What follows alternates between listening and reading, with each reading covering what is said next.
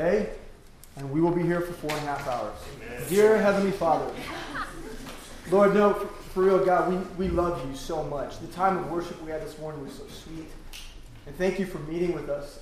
It was a tender time, and Lord, I think that it is that you're drawing our hearts closer to you, and we do want to know you more. We want to meet you in your word, and we want to not be like the rest of the world. The rest of the world looks to your word flippantly, and we want to look to your word intently, and we want to draw everything from that well that is available to us. And so please, God, make us to be good stewards of your word. Yeah. Lord, we thank you, Lord, that we just have an opportunity to glorify your name. And we pray, Lord, I pray, as the pastor of this ministry, that these young people would recognize that it's their responsibility to take this worship and this glorification and this praise and to carry it into the streets of Kansas City, into their dormitories and into their workplaces, and that all people would know that you are worth worshiping. Lord, forgive us for all the times that we think praise and worship is something that we do on a Sunday morning. Forgive us of those thoughts. And Lord, help us to be responsible for glorifying your name everywhere we go. Lord, we pray this morning that you would show us again, teach us, maybe even for some of us, anew, fresh, what it means to be a disciple of Jesus Christ. We talk about it, we use those words all the time, and we even have a program to support it. And God, so often we forget, Lord, what you're actually calling us to. And so God, we pray that you would help us this morning, remind us that we might be strengthened so that, Lord, just as we talked about last night, you would show us how to do what we're doing, but do it in a greater relationship with you, with more passion for who you are, that the character of Christ would be all over us. Lord, help us to be like you. We love you so much. We just ask that you would allow me to be succinct and clear and as brief as I need to be today. In your Son's name, amen. Mark chapter 6. The question on the floor this morning is, are you a disciple? Okay, and the thing is, we would all just say yes, because we go to Midtown Baptist Temple. We would say, yes, we are. Well, I'm a disciple. I have my Paul and I have my Timothy, and you check that off the list, and you've taken it for granted. But what we're going to do this morning is we're going to talk about what it means to be a disciple for real. And we're going to start right here in Mark chapter 6. And what's been going on up to this point is Jesus Christ's ministry had been focused primarily on the Jewish people. And he was going and he was preaching in the temple, and he was among the Pharisees. You guys know who the Pharisees are, the religious order, right? And he was spending his time with those people, and as we know, the reception wasn't great. The reception wasn't great. People weren't receiving him. But he had some followers, and there was a large group of people that were following him around from place to place to hear his teaching, to watch the miracles. There was fascination, there was curiosity, and there was a group of people that were often referred to as disciples, right? People that just followed Jesus. And we're going to kind of start there. But what I want you to look for is that there's a narrowing down in the process of calling people disciples. There's a point at which God kind of begins to reframe what it means to be a disciple here for us. And we begin to see it as a very specific thing. And it's the thing that we want to be called to. We want to be like the 12. So let's start in verse 1 of chapter 6. Are you ready? Yeah. You have your pens ready? Mark 6:1. And he went out from thence and came into his own country. Oh, you know how this is going to go. You've heard this story, right? This one gets me, guys. Okay. So he comes into his own country, the place where he grew up, and his disciples follow him. And when the Sabbath day was come, he began to teach in the synagogue, and many hearing him were astonished, saying, From whence hath this man these things, and what wisdom is this which is given unto him, that even such mighty works are wrought by his hands? Okay, now hold up. So at first they're like, wow, the people are astonished by Jesus. Like they see that he's working miracles and that he's teaching at a capacity that seems beyond such a simple man who was raised by a carpenter. How could it possibly be that this man knows so much of God's word? Okay, but wait. Verse 3, is not this the carpenter, the son of Mary, the brother of James and Joseph and Judah and Simon, and are not his sisters here with us? And they were offended at him. They saw his miracles, they heard his teaching, and yet they were offended because they didn't understand what was taking place and that this was the Son of God. They refused to acknowledge him as divine. And so even in his own country, the people that are the most familiar with him, he's rejected. So we continue on. Jesus said unto them, a prophet is not without honor, but in his own country and among his own kin and his own house. And he could not there do no mighty work, save that he laid his hands upon a few sick folk and healed them. And he marveled because of their unbelief, and he went round about the villages teaching.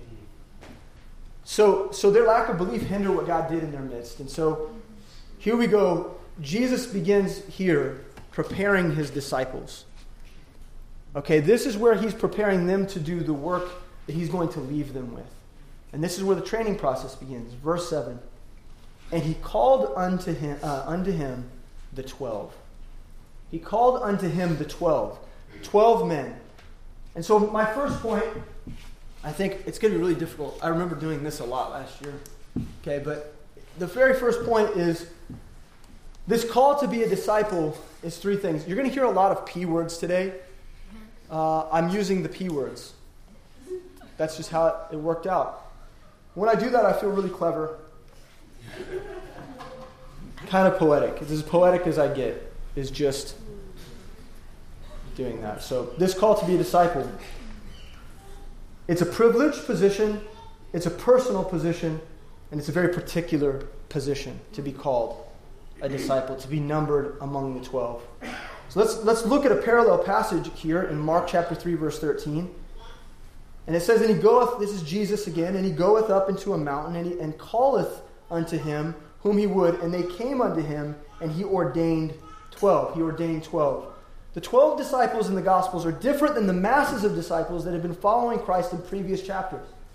These 12 men represent a group of people set aside for a special and unique work. These men were set apart to be pioneers for the gospel.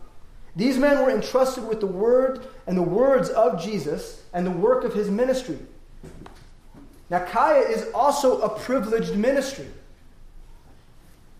Just like those disciples, we've been set apart for a very privileged work. We're a ministry of young people in a church where we actually believe that the Word of God is true. And in a world full of Christians, what do they say? It's like it's something like 2.5 billion people claim to be Christians. Okay, and that includes all the Catholics and just everybody who's just like Christian. Like that's the box that they check. And then like 1 billion of those people are actually evangelical. Okay, and then if we're going to be real honest with ourselves, of the evangelical Christians, how many of those actually believe the Word of God? Now here we are. I believe that we're a remnant people. That we're a people that are of a great strategic position. We're a people who hold true and hold fast to the words of God. And we don't look like, let's just be honest, we don't look like other churches. We don't look like other congregations. And I really believe that the parallel is this, that God has called us and determined some things for us, that we would be a part of a church that actually treats the Bible like a sword, worth being cloven to. We are a ministry of young people in a church where we believe God's words. And most churches in America, most churches look more like country clubs and shopping malls rather than training grounds. Most churches in Kansas City that reach young adults, you guys know these churches, you've seen them. Some of you have visited them. Most churches in Kansas City that reach out to young adults are more concerned with style than substance. They're more focused on whether or not the worship meets their cultural standards than they are about whether or not they're actually worshiping at the throne of Jesus Christ. People who are genuinely love God, who genuinely, they know that He saved them, but they genuinely have no purpose outside of getting a good life. Getting a good life is their primary focus. And in preparation for this, I actually listened to, well, I won't even get into that. I listened to some messages this week from other churches just so I felt comfortable saying that.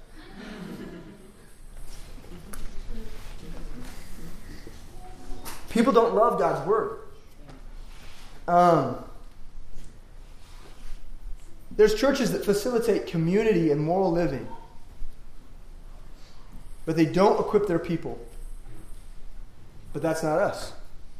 That's not us. Kaya is a unique ministry of young people who are called, but not just called, they're sent. They're sent. We believe that we're sent. We're unique in that way. We're like the 12 disciples. We're not like the mass of disciples who are just following Christ around, right? Fascinated by what he had to say. We're privileged in that way, that we've been called and that we're responsible. Like, do you ever think that you're responsible for what God's given you in Midtown Baptist Temple? Is that my hand in my pocket doing that?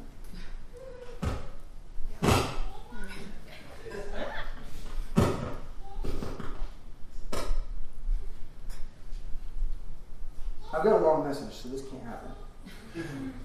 I've got to be ready here. Okay. Nimble fingers. Okay.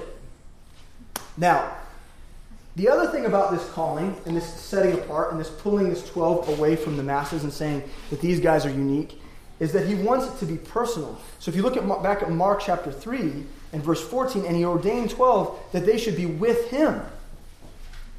This calling is a very personal one. And so when we talk about being a disciple of Christ, what we're referring to is being like the 12 in that they had a personal relationship with Jesus Christ. Now, they didn't have the complete word the way we do. What they had is a physical, present relationship with the Son of God. They got to live with him. They got to sleep near him. And they got to eat and break bread with him. And you know what? What we have is this is what we steward as disciples. This is Jesus Christ to us. This is his mind. And in that way, we get to have a personal relationship with Jesus Christ.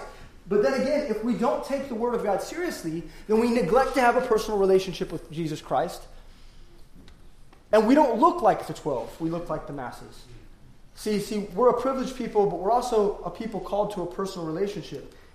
And many of you have heard the call to be a disciple of Jesus. Maybe you heard it years ago. Maybe when you accepted Jesus Christ, you were a young child. Or maybe some of you, I know, have accepted Jesus Christ in the last year and even in the last few months.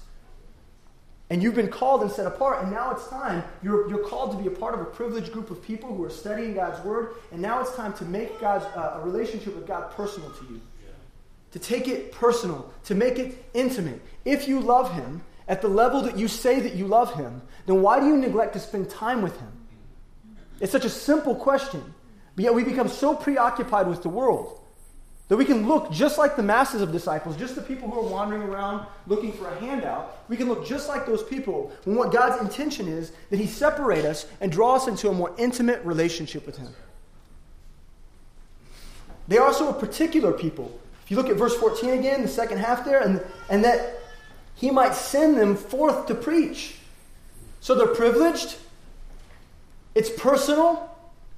And then he's prepared them for a particular work that he might send them forth to preach and have power to heal sickness and to cast out devils. These men were given the particular or specific work of preaching the gospel.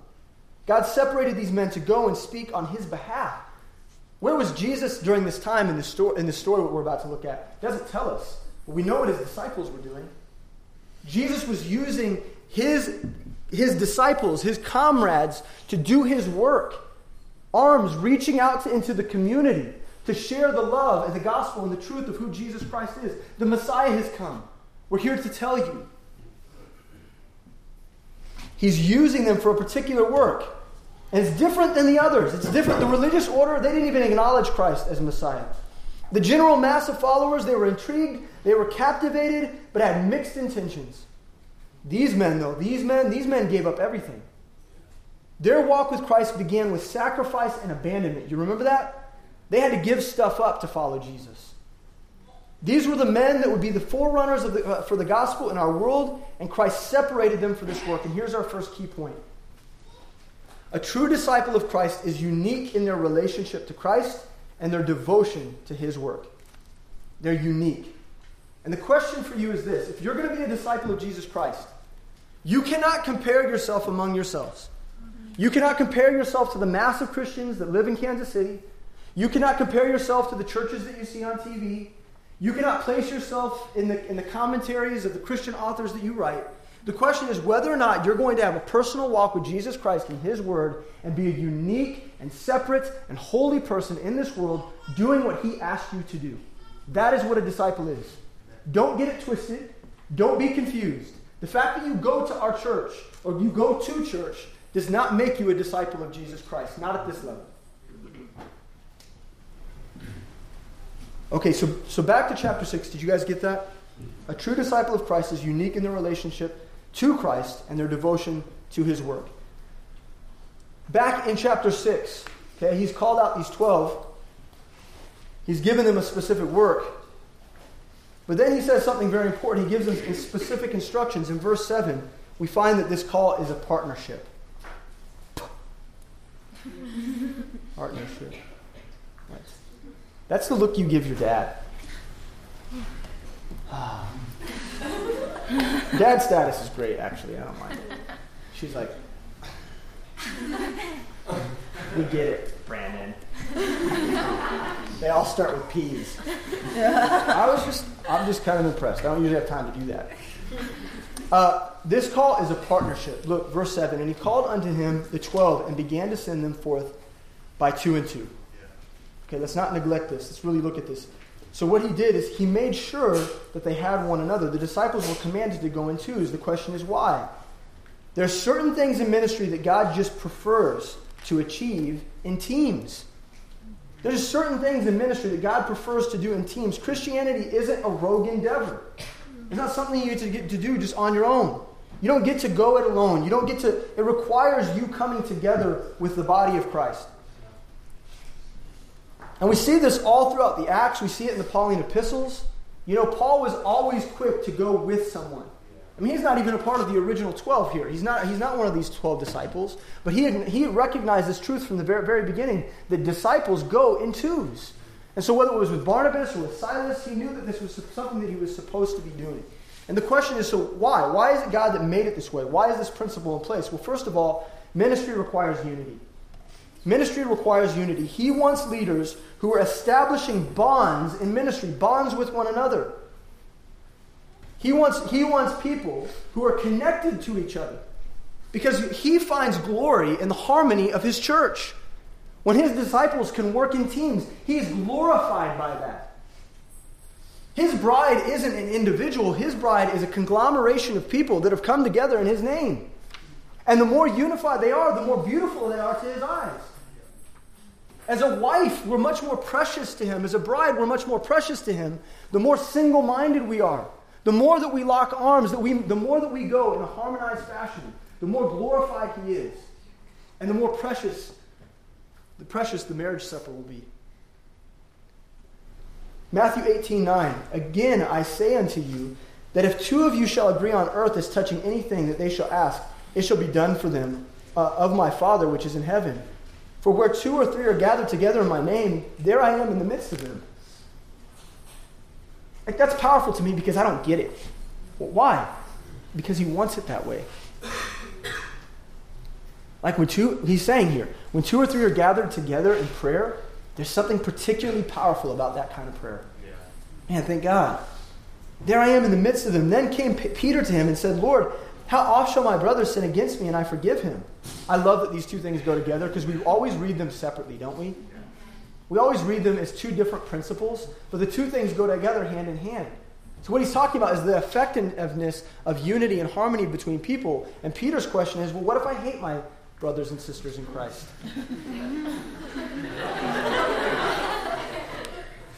Valid question. Then came Peter to him and said, Lord, how often shall my brother sin against me and I forgive him? Till 7 times? Should I forgive him 7 times? And Jesus saith unto him, no, in order to keep unity, I say unto thee, until 7 times 7, until 7 times 7, but 70 times 7. And Jesus is just saying, no, you forgive and you forgive and you forgive and you forgive and you forgive and you forgive and you forgive. And the reason is because unity is the most preferable thing to me. Because it's worth you being right with one another. Because I've got something for you to do as a team. And if you can't work as a team, like, you know, the sports analogies are great. And Kenny wasn't afraid to bust that out last night. It's so true. Like, a lot of you didn't you grow up playing individual sports? Individual sports put you at a deficiency in terms of your understanding of how the church works. Sorry. I'm getting in the pool and I'm swimming a lap. I'm running this race alone. I'm wrestling this person. And it's separate. Now, it might teach you rigor and discipline and all those good things, but listen to me. You don't learn teamwork that way. And there's something unique about a bunch of people in a locker room. Kenny and I talked about this earlier today. He was telling me, can I just say this, the way you said it? So he was saying he went to a school that was primarily white. His mom sent him there. And when he first got there, it was difficult for him because culturally it was a shock. But when he played sports, what happened is when he was in a locker room with all those guys that were a different color than him, and they put on the team color, there was no race. It's like over time they became a family, and those things just disappeared. The things that separated them disappeared. And you know what? That's the beautiful thing about team sports, and it's the beautiful thing about the church. When we put on Christ, all we can see is Christ. That's right. When we put on the jersey of His Word, man, all I see is brothers in arms and sisters in arms. And nothing's going to get in the way. And if there's a skirmish in the locker room, a skirmish on the field, you know what? We're going to come together later on, and we're going to fight through this, and we're going to work through it. And on the other side of those conversations, we're going to be a team, and we're out there to win. Listen, nothing's changed from last year. We are here to win Kansas City for Jesus Christ. And I'm going to go out, I'm going to die doing that. I'm getting gray hairs. They're coming in, I'm getting more wrinkles. You know what? I'm thankful for them. Because those gray hairs means I'm giving everything I got. And I want to continue doing that. But it won't happen without unity. It won't happen without the team. The other thing is ministry requires accountability. That's why he does it. That's why he unifies us. That's why he puts them together in twos like that. Ministry requires accountability. He wants leaders that challenge and encourage one another. Proverbs 27:17, iron sharpeneth iron, so a man sharpeneth the countenance of his friend. We know that passage. Well, what about Isaiah 35:3? Strengthen ye the weak hands and confirm the feeble knees. Say to them that are of a fearful heart, be strong, fear not. Behold, your God will come with vengeance, even God with a recompense. He will come and save you. Those are encouraging words from one brother to another, one sister to another, encouraging one another, lifting each other up. Hebrews 10:24, and let us consider one another to provoke unto love and to good works. Listen to me. Without one another, we can't do that. You might be able to go to the Word and find encouragement, sure, but God also intended that we have the church, that we might encourage one another and push each other beyond what we think we're capable of. You feel down, you feel depressed, your brother and sister in Christ, they're there for you. They're there for the phone call. They're there for time after prayer. Tuesday night prayer, when everybody is going out the door, some of you are sitting there in prayer and praying for one another and lifting each other up. Why? Why? Because you know you need each other. You can't do this alone. We need the prayers of one another. We need the sharpening of the saints. Third, ministry requires discipleship. Oh, wait, well, duh. You can't do discipleship in singles. You have to do it in twos and threes. You have to. He wants leaders that train one another. And this was modeled for us by Paul and Silas. Remember, we preached Acts 16 last year. We were in Acts 16. And remember when Paul and Silas find Timothy? What are they quick to do? When they find a faithful man, what are they quick to do? What do they do? They bring them along. Sorry, I just did a Sam, didn't I? Where I asked a question that was like impossible to answer one specific way. He does it all the time. It's like everybody's saying things that are right, but none of them are the word that he's looking for. And so he's like, you know what I'm talking about? He does it all the time. I'm like, I pretend like my mouth's moving, just like it looks like. So I didn't mean to do that to you. No, Paul and Silas, they went and they invited people with them to go because they valued discipleship. They recognized that it was something that we have to do in twos and threes and groups as teams for the sake of discipleship. That's what we're doing. And so Jesus sends them in twos. And here's the key point for this section. Ministry is the partnership. Ministry. We're defining the word ministry now. A very broad word. But this is what ministry is. It's the partnership of disciples going out in faith. That's how we do ministry. Ministry is the partnership of disciples going in faith. And Kaya is a partnership. This is our call. God is sending us quite literally 2 by 2s into Kansas City that we might be used to win people to Christ. You know, verse 12, if you jump down, it says, and they went out and preached that men should repent. That's what we're doing. Last year at this retreat, God began to focus us on evangelism. Did anybody else see that vision? He began to focus our attention on evangelism. We began to approach things a little bit differently this year. And for some of you, it took a good 6 to 9 months before you understood what the heck we were talking about. And we're beginning to see the fruit of that. So check this out. Last year at this time, we had about 9 Bible studies. By the end of this year, we'll probably be at 17.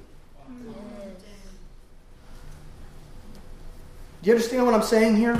You know how that works?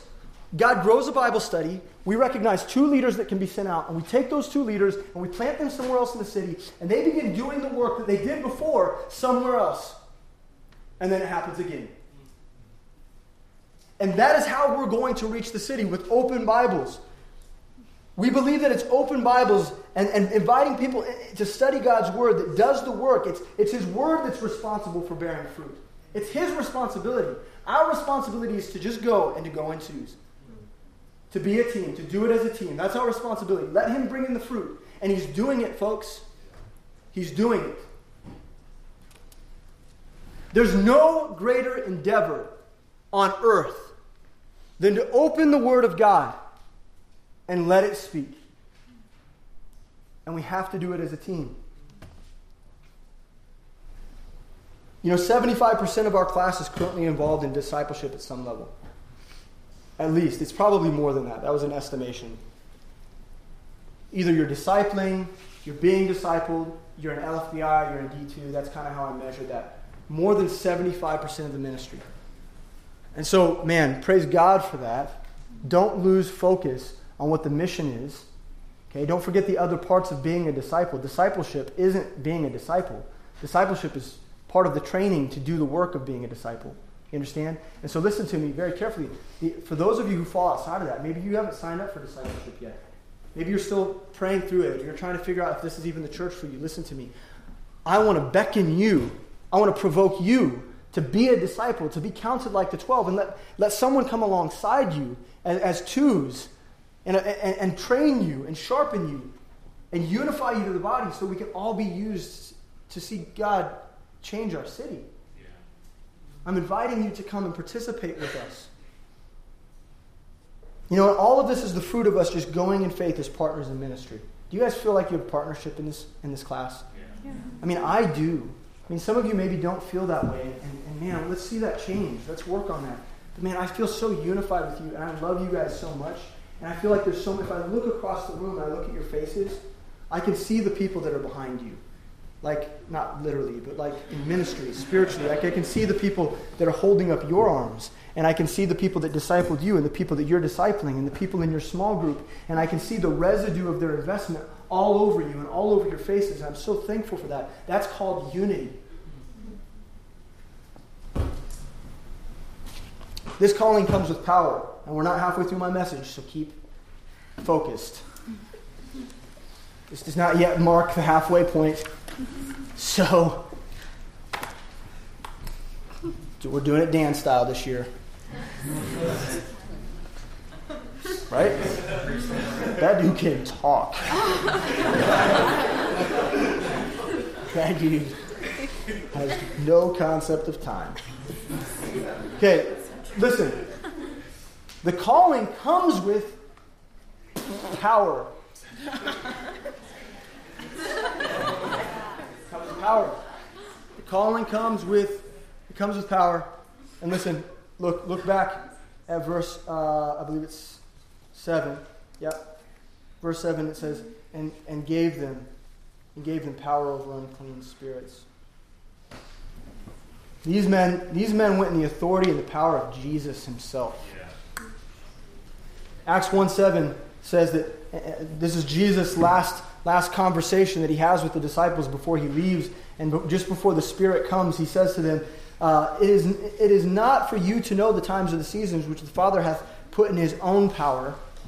Okay? That's in his own power. But ye shall receive the power after the Holy Ghost has come upon you, and ye shall be witness unto me both in Jerusalem and in Judea and Samaria and to the uttermost parts of the earth. And so here's our key point. Before I break this down, key point. Power is always given by God to do things that would otherwise be impossible. It would otherwise be impossible. For instance, doubling the number of Bible studies that we have in Kansas City in a year. If we would have said at the beginning of the year that we were going to double the number of Bible studies, I never said that. I never had that conversation with anyone. I just knew we just wanted to make more Bible studies. That was it. God did something impossible in us. Right? And power is always given by God to do things that would otherwise seem to be impossible to do.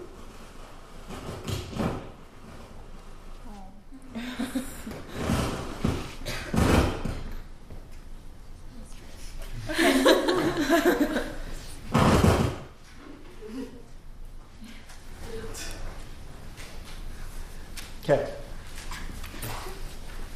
So the question is, then why do so many of us fear? Why do so many of us fear? Why are so many of us so insecure? You know, there were several instances over this year where God was showing me clearly that some of you needed to be challenged to take new roles in leadership and ministry, to start new Bible studies, to disciple, to lead some sort of ministry thing. And a lot of times what I would hear, was that I'm just not sure if I'm ready for that. And some of you are at least honest enough to say, I'm afraid. I'm afraid. And I'm going to put Amanda on the spot because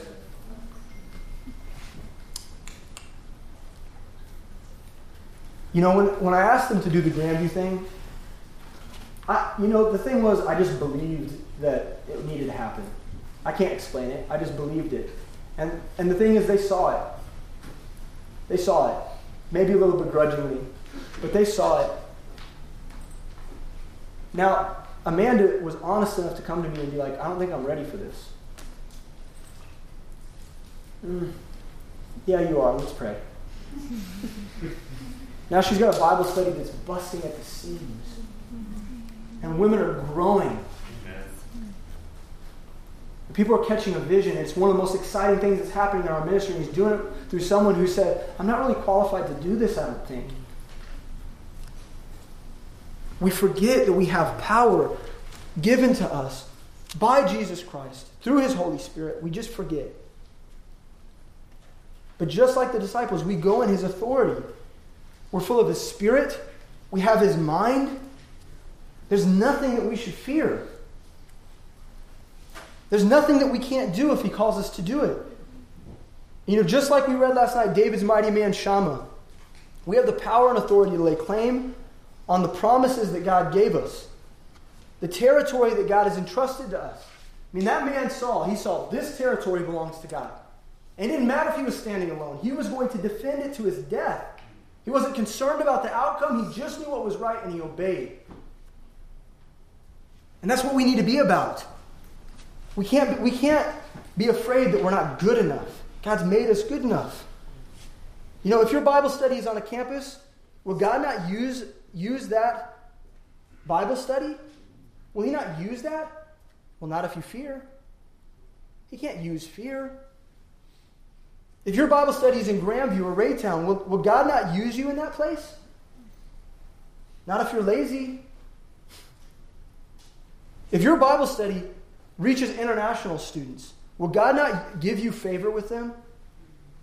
Not if we're not praying. See, the power is in those things, and the fact that we're disciplined enough to be in His Word and lay claim on His power and pray to Him and call upon Him. That's where the power lies. Matthew 17:15 says, Lord, have mercy on my son. Wait, hold on. Let me give you some context here. So the disciples are doing what God called them to do here, and they're going out, and they're like healing people, and they're preaching the gospel. And what happens is this man comes to Jesus, and he says, look, Jesus, I took my son to your disciples, and they couldn't do anything with him. He's like a raving lunatic. He's losing his mind, right? So Lord, have mercy on my son, for he is a lunatic and sore vexed, for oftentimes he falleth into the fire and often to the water, and I brought him to that. In other words, he's flopping around, throwing himself in fire, trying to drown himself. He's just a raving lunatic. And I brought him to thy disciples, and they could not cure him. Then Jesus answered and said, O faithless and perverse generation, how long shall I be with you?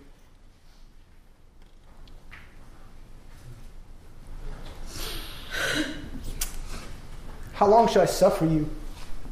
Bring him hither to me. And Jesus rebuked the devil, and he departed out of him, and the child was cured from the very hour. Now listen to me.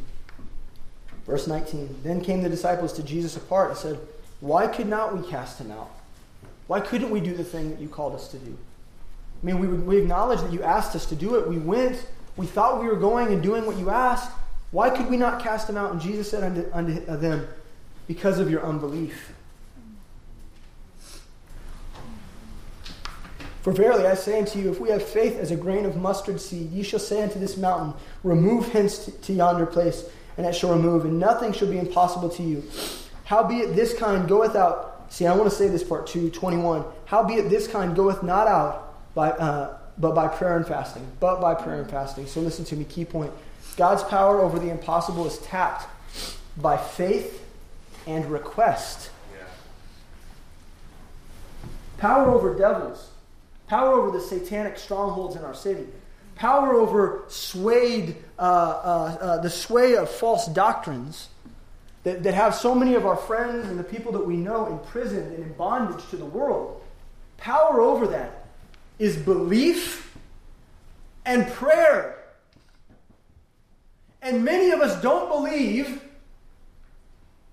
I mean, it's amazing how little our expectations are. Yeah. How restrained we are in what we believe. Why don't we just presume that God's going to do the most crazy thing that we can think? Why is it that we don't just assume that God wants to change Kansas City from the inside out, starting with us? Why can't we believe that? Well, we have very little faith. And then beyond it, some of us are deluded by the fact that we're going to reach Kansas City, and yet we don't pray for the city. We're not going and asking and begging him and pleading with him to do the thing that we know that we're called to do, that we believe that we're called to do. We're unwilling to even pray about it. Listen to me, Kaya. I believe that what's going to make us go from a place where we're just focused on outreach and to seeing ourselves busting at the seams with people who are desperate to hear God's word is prayer. And it starts right here with me. God's power over the impossible is tapped by faith and request. Next, the calling demands preparedness. It demands preparation. Verse 8, Jesus says to his disciples, before he sends them out, he says, and he commanded them that they should take nothing for their journey save a staff only, no scrip, no bread, no money in their purse, but be shod with sandals and not put on 2 coats. Okay, this is weird. This was the weirdest part. Okay? So, first of all, let's start with what he said not to take. And I had to study this a little bit. First of all, he says don't take a scrip. Okay, now a scrip is like a bag that you keep provisions in. It's like a man purse. Okay? Satchel. I had a satchel in college. Yes. I had one. It was when no one else had them. And you know what? So missed. It got called a man purse. Okay? So I had to endure that. They weren't always seen as like a favorable form of fashion. People weren't behind it. So then you bought a fanny pack. Bro, I've been having fanny packs. I don't think there's been a time after 6 that I haven't owned a fanny pack. In fact, actually, one time I lost my fanny pack, and Victoria gave me one of hers. That was like 5 years ago. Remember that? That was sweet. That was before she was following Christ. I love you. No script, no bag for provisions. In other words, look, I don't want you to take things with you that you can rely on, because I want you to rely on me. No bread. Okay, so there's no food. So they had to trust God daily that he'd fill their belly. They had to trust him. They had to rely on him. No money. Okay, no money. No money. So they would trust Christ for unexpected needs. Because money is what fixes unexpected needs. Something comes up and you're like, oh, well, I guess I'll buy this. And okay, so no money. because they needed to trust Christ for unexpected needs, things that they didn't anticipate. They needed to trust Him for. And the last thing, don't put on 2 coats, so they would be reminded to return to the Lord when they grew cold. In other words, as the season passes and this time you spend away from me, going and preaching the gospel, the season's going to change. When you start getting cold, you can't rely on that second coat to bundle up. What I need for you to do is when things start getting cold, I need you to return to me. So don't take 2 coats, because I want you to feel the coldness around you. And so, look, we could study this out, but we don't have time, but these are awesome principles. Listen to me. When things grow cold, return to Christ. When you don't think you have provision, return to Christ. When you think that you're supposed to rely on your worldly and temporal devices to get you through something like money or a credit card, return to Christ. So why take the staff and why put on the sandals? Okay, so this is what they're supposed to take. They're supposed to take the wardrobe of a pilgrim. They're supposed to take the wardrobe of a pilgrim. Our staff, okay, first of all, the staff that he asked them to take, our staff is the Word of God. A staff is a long stick used for walking to relieve the pressure of walking for days. Shepherds carried them because they could rest on them. They could lean into them. They made walking, it's easier to walk with 3 legs apparently. Okay, so you just lift yourself, and relieve some of that pressure. Lots of people use them when they hike. Okay? That's what a staff did. A staff was a tool for the shepherding trade, intended to help guide and prod the flock. It was used to help and prompt other people. So the staff for us is an absolute symbol of Psalm 23:4. Yea, though I walk through the valley of the shadow of death, I will fear no evil, for thou art with me, thy rod and thy staff, they comfort me.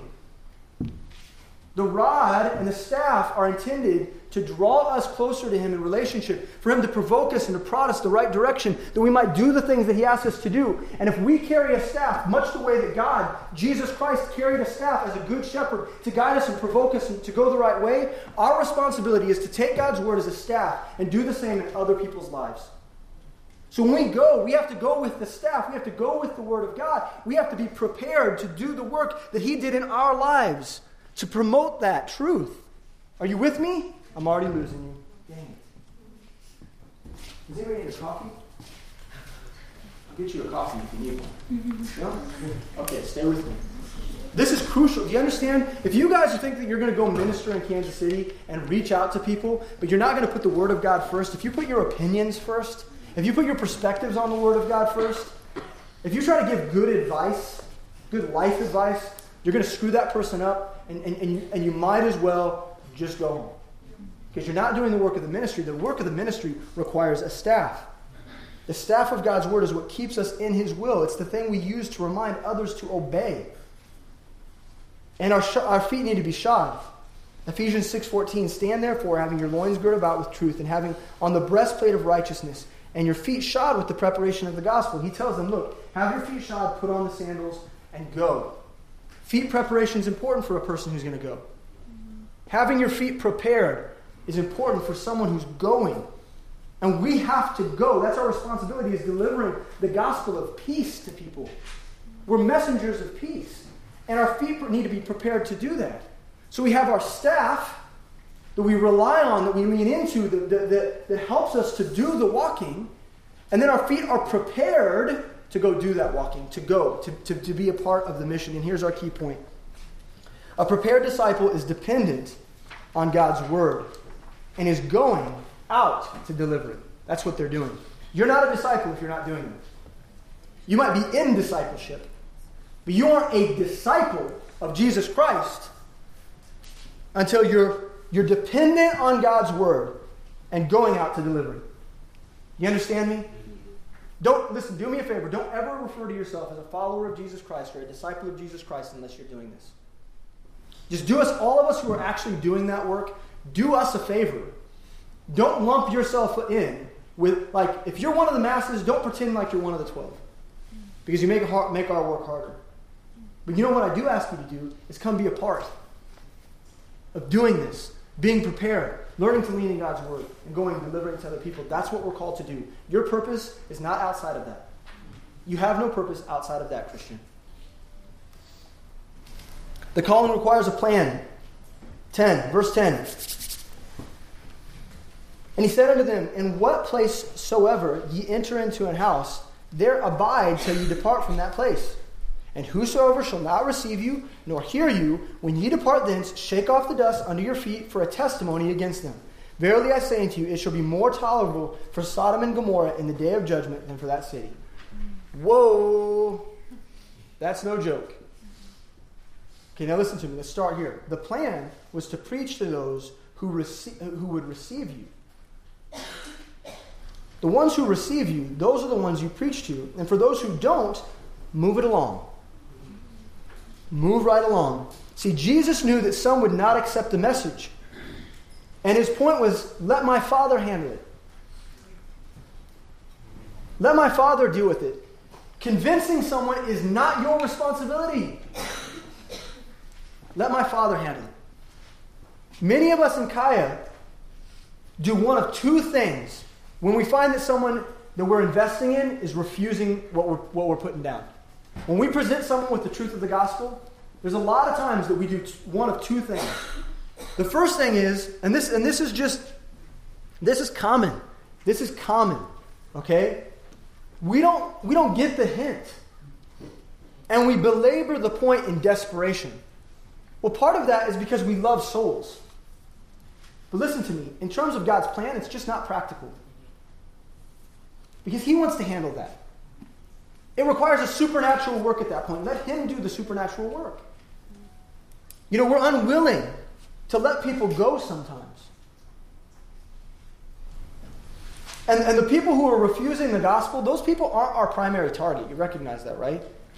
See, the hurt people, the desperate people, the tired people, the lonely people, the needy people, the soft-hearted people, those are the target audience for the gospel.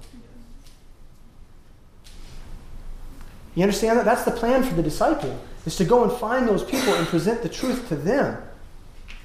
And what we need to learn to do is pray in trusting people. People with a hard heart, we need to trust them to the one who gives people a new heart.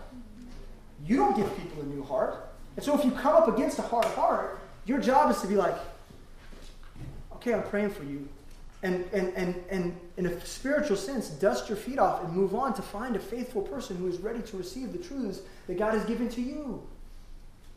So don't belabor. Don't be, you know, I saw this all the time.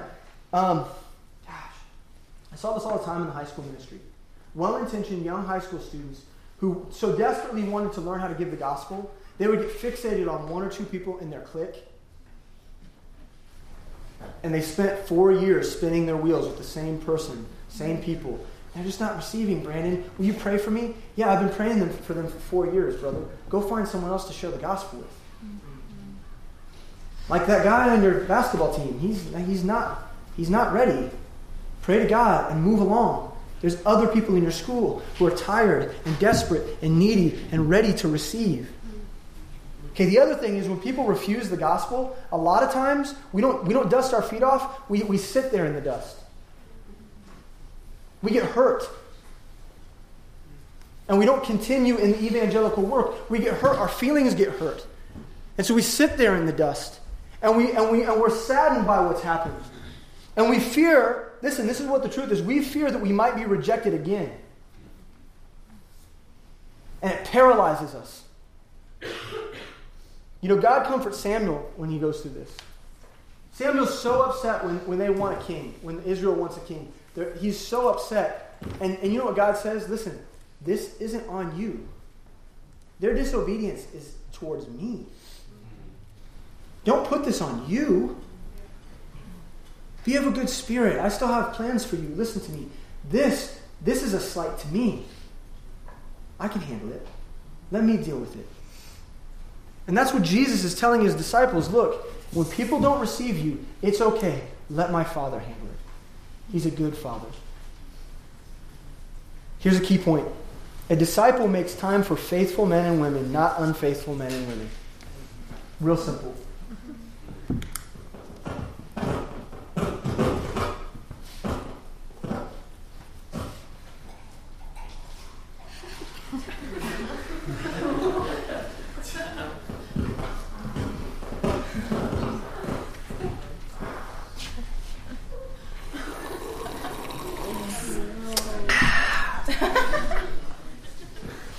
Spend enough time to write that down? A disciple makes time for faithful men and women, not unfaithful men and women. Do you understand that, guys? That's going to save us a lot of time as a ministry, and we're going to get so much more done. Jesus was very practical. He's very practical. And we ought to be practical too. We ought to be spiritual. And we ought to expect God to do things that are insane. But at the same time, we have to recognize people who don't want Christ. And then we need to go find the ones that do. Very simple. The calling requires a purpose. It requires a purpose. Verse 12, and they went out and preached that men should repent. And they cast out many devils and anointed them with oil, many that were sick and healed them. You know, it's very easy to confuse the purpose in today's Christian culture. It's very easy. Many Christians are devoting their time to good endeavors like building wells in Africa and playgrounds in Costa Rica.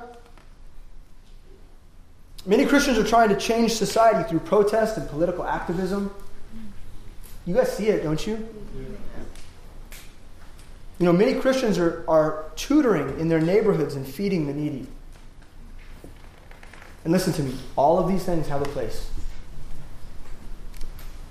No one's sliding any of that. No one's saying any of that's bad. But it's not what Jesus asks his disciples to do. I mean, he doesn't even let them take food. You know what I mean? It's like, that's not what he's asking them to do here. But in today's age, you know, it's really easy to get drawn into that and allured by that social justice, you know, things that are important. We begin to emphasize things that are secondary. We begin to emphasize the things that are secondary when the primary thing is to preach repentance. Okay. Have you ever told your friend repent? Have you ever said to someone you were preaching the gospel to, repent? Of course you haven't. You know why? Because it's strong language. And we're afraid to say it. You know what you really need to do is just repent. We don't say it because it's strong language and we're afraid of it. You know what? We're afraid to tell people that they're sinners. We're afraid to pose the question, do you know Christ or are you going to hell? Now listen to me, brother and sister with a sword in your hand. Christians today are afraid to call people to repentance. But if you don't call someone to repentance, then you don't call them to salvation. The salvation message is repent. So what do you want from that relationship, that person that you're praying for?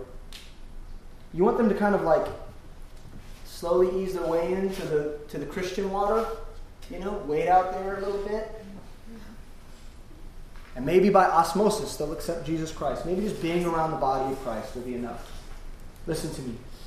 The message is repent. And that's our key point. A disciple preaches repentance. Do you beckon people to repent? The sin issue is the issue. The sin issue is the issue that demands a need for God. Do you invite people to consider their sin? Do you invite people to consider their sin? That's what the real disciples do that. So here's our conclusion. After all that, you ready for the conclusion? Yeah. Yes. Conclude.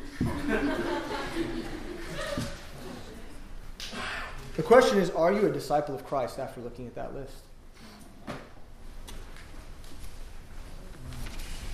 And some of you were convinced before we started today that you were, and now that we're done, you recognize that there's deficiencies in your walk, that you're not like the 12. You're like the others. Maybe it's just one area that you're falling short in.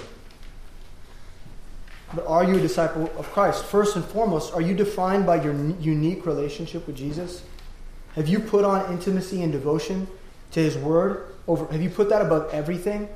Have you put that above everything else? Are you living in Christ's power? Or are you fearful of the work? When we talk about the mission, we talk about going to your friends and going to your neighbors and going to your family and going to your school and going to your workplace for the gospel's sake. Does that make you afraid? Are you prepared? Are you growing? Are you maturing in a way that makes you ready for the mission? Are you following his plan and purpose to go? Are you stewarding your relationships rightly? Are you seeking faithful men and women to invest in? This is what disciples do. Now listen to me. If you're a faithful disciple, the outcome will be what? What will the outcome be? Here's a Sam question. Sure. Fruit. And what does that fruit look like? It looks like Christ's fame. Verse 14 of chapter 6 says, and King Herod heard of him. No, wait. Hold up. Jesus at this point wasn't doing anything. The disciples were doing the work. You see this? This comes right after the disciples going and doing what Christ asked them to do. Okay, now listen to me.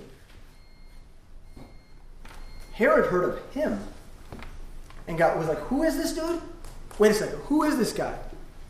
For his name was spread abroad, and he said that John the Baptist was risen from the dead, and therefore mighty works do show forth themselves in him?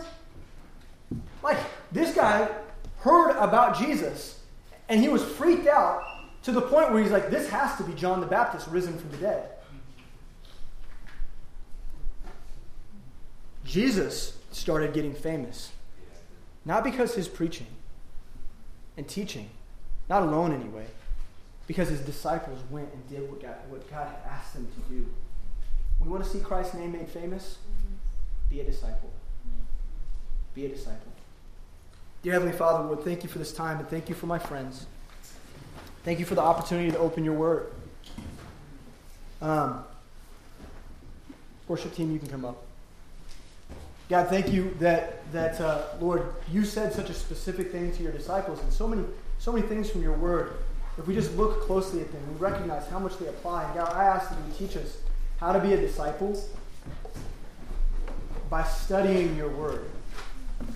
That we would look to your word for an example on how to live and how to be obedient and how to answer the call. Lord, I believe with all my heart that there's men and women in this room right now who are called to foreign missions. That they're called to go on the mission field. That they're called to go abroad. Some of them are called to go to places in the United States. Some of them are called to go out into Missouri and to start Bible studies in even the most rural parts of our state. Lord, some of them are called to Kansas City. And Lord, you're preparing them to plant churches, to invest in Midtown, to do all kinds of things, God, things that we can't even imagine. And Lord, things that if we think about, we get afraid. Lord, help us to think so big. Lord, speak to our hearts. Bridle our vain imaginations. Lord, if things aren't you, help us to bridle those things and submit them to your word. Lord, at the end of the day, make us disciples. And if there's anyone in this room who recognizes that their life isn't matching up to the example that you gave us today, Lord, make them faithful to repent. Show them their need to pray to you and to call upon you for help in areas that they struggle. Areas of difficulty, areas where they want to grow and they want to answer the call. Lord, would you help us today to not be like the masses, but Lord, to simply be like the 12 that you called and separated and made particularly peculiar. In a world of people that called themselves Christians, could we not be peculiar, Lord? Could we not be unique?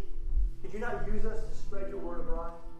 We ask it with all of our hearts. That's what we want to give our lives to. We ask it in the name of your Son, in the power and authority of his name.